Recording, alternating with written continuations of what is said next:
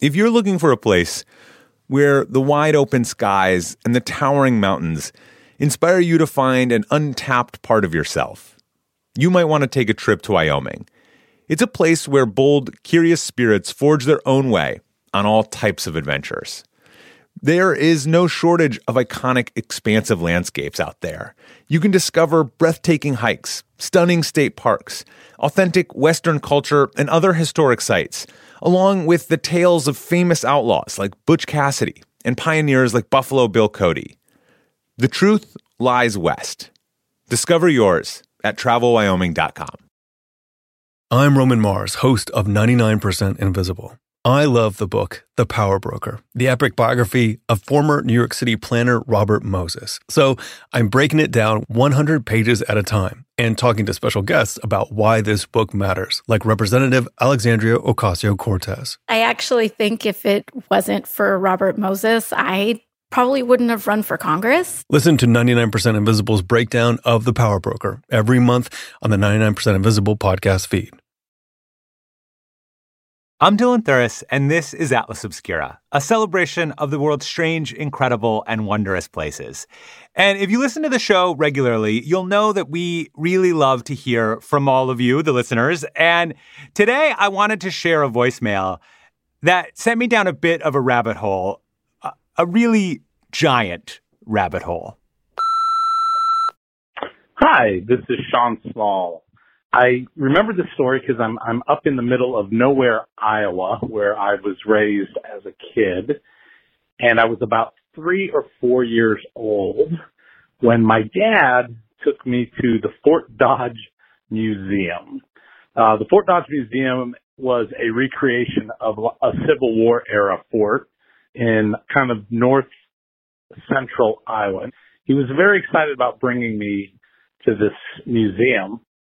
And it had a few old cabins, an old schoolhouse, an old church. And I don't remember much until my dad took me to the very back of the fort. And in the very back of the fort, kind of right outside of the walls, there was a little octagonal building.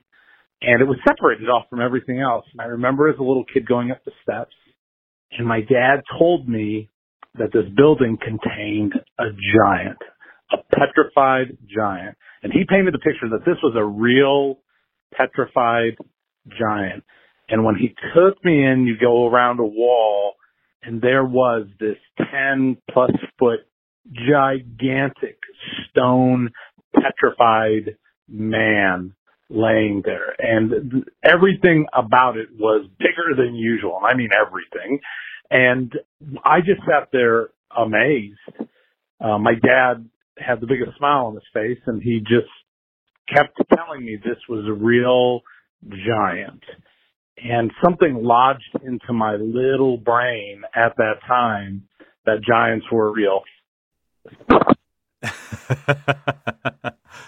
So first off, this is just one of the great joys of parenthood, which is just lying to your children. But, I mean, it reminds me of just being a kid. And, you know, you're always sort of in this magical creative space. You're always kind of making up stories about the places you go. Kids, by nature, they're always sort of testing the boundaries of what is real and unreal and trying to figure out what's true and not true. Is Santa real, or is something my parents are telling me?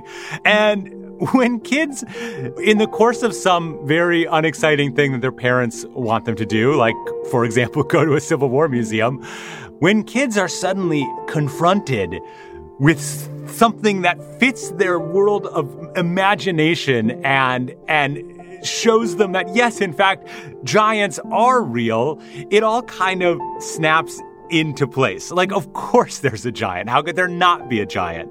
But I should say that for this particular stone giant, it definitely wasn't just kids who were buying into this. I had heard of the giant before, but this voicemail gave me a chance to dig a little farther into the story. It all started back in 1868 with a guy named George Hull. And George was a cigar maker and a big-time entrepreneur in upstate New York. In 1868, he went on a trip to Fort Dodge. the story goes that George Hull got into a fierce argument with a preacher. And the preacher had read a line from the Bible that says, there were giants in the earth in those days.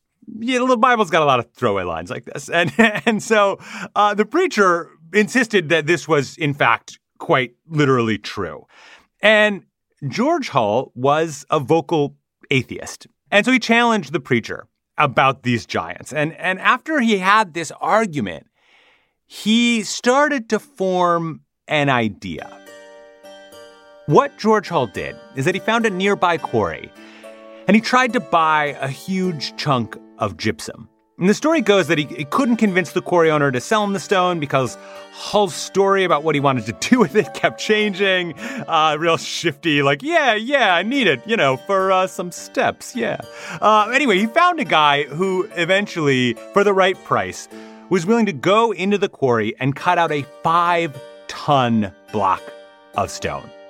And once George had this block of gypsum, he took it on a road trip. Hull had the rock shipped all the way to Chicago, where he hired artists to carve it into a true giant. And the artist then even used sulfuric acid to age this piece of rock, to make it look ancient.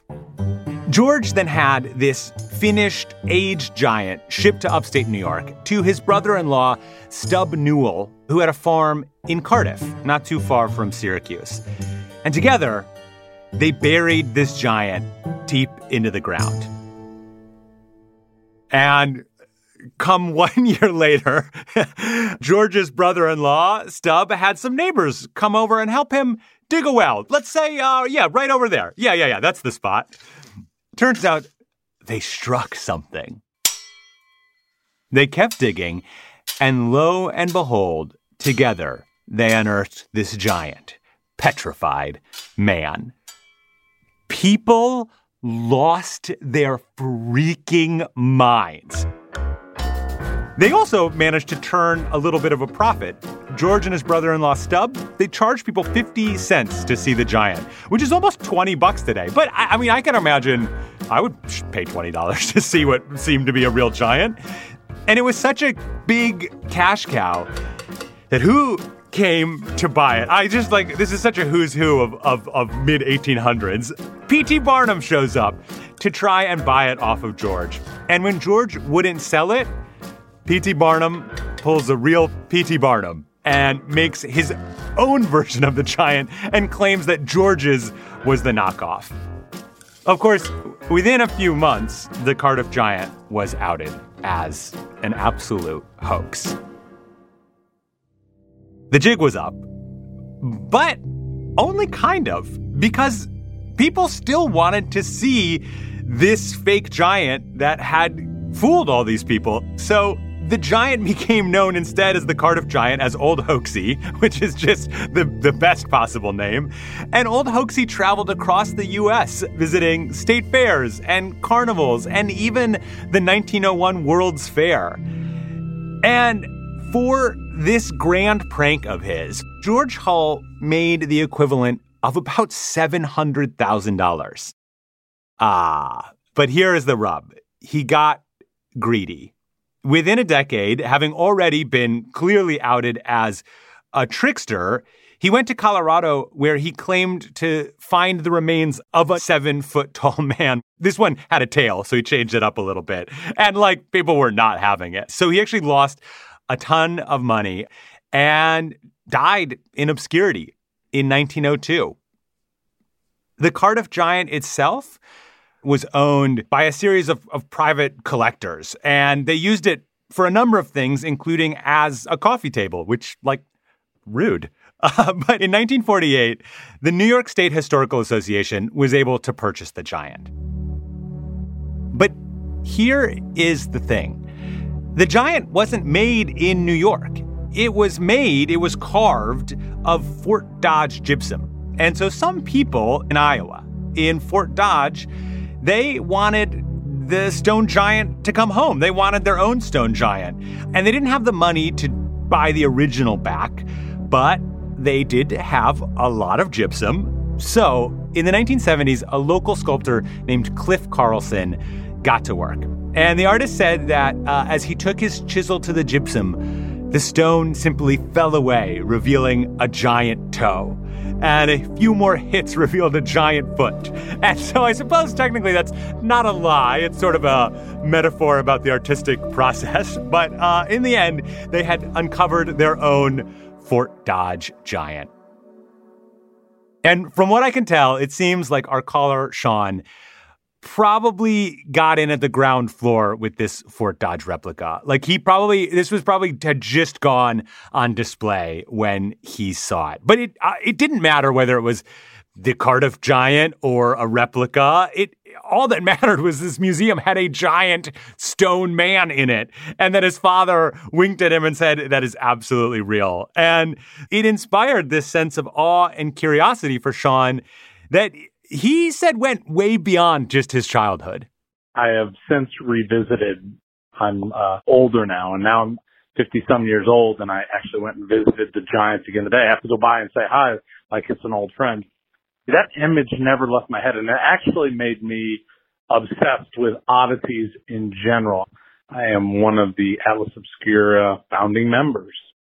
So I should say we started in 2020 a membership program for people who wanted to kind of go deeper with Atlas, see more of what we do, get special access to events and experiences.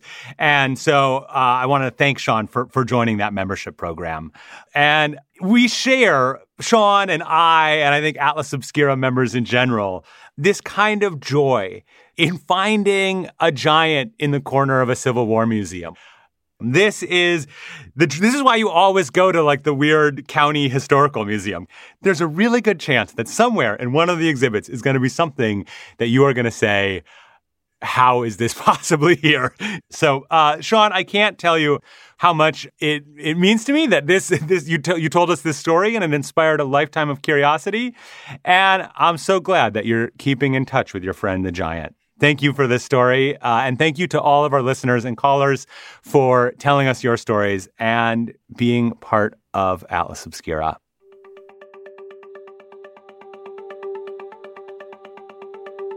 Of course, we love hearing from all of you. Our lines are open. Whether you're exploring a giant in a Civil War museum or your own county's historical society, we want to hear about it. Record a voice memo and send it to us at hello@atlasobscura.com or call and leave us a message at 315-992-7902. That's hello@atlasobscura.com or 315-992-7902. Our podcast is a co-production of Atlas Obscura and Witness Docs. This episode was produced by Katie Thornton, whom I call the Giant of Minneapolis. And I'm Dylan Thuras, wishing you all the wonder in the world. I'll talk to you soon.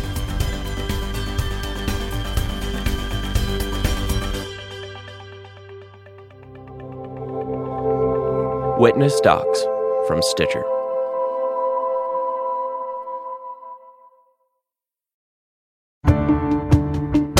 Hi, I'm Lale Arakoglu, host of Women Who Travel. Women Who Travel is a transported podcast for anyone curious about the world. We talk to adventurers and athletes. I've raced the Godzone Adventure Race, which is on the South Island and goes through the mountains down in the Southern Alps on New Zealand. That was 8 days spent out in the wilderness. And chefs. Iranian food is home, it's family, it's love. And we share dispatches from our listeners. Ireland is full of these, I will call them ghosts of the past. From stampeding elephants to training sled dogs. We hear it all. The dogs will curl right up with you, and it can be kind of cozy waiting things out. New episodes of Women Who Travel published every Thursday. Join us wherever you listen. At Radiolab, we love nothing more than nerding out about science, neuroscience, chemistry. But we do also like to get into other kinds of stories. Stories about policing or politics, country music, hockey, sex, of bugs. Regardless of whether we're looking at science or not science, we bring a rigorous curiosity to get you the answers. And hopefully make you see the world anew. Radiolab, adventures on the edge of what we think we know. Wherever you get your podcasts.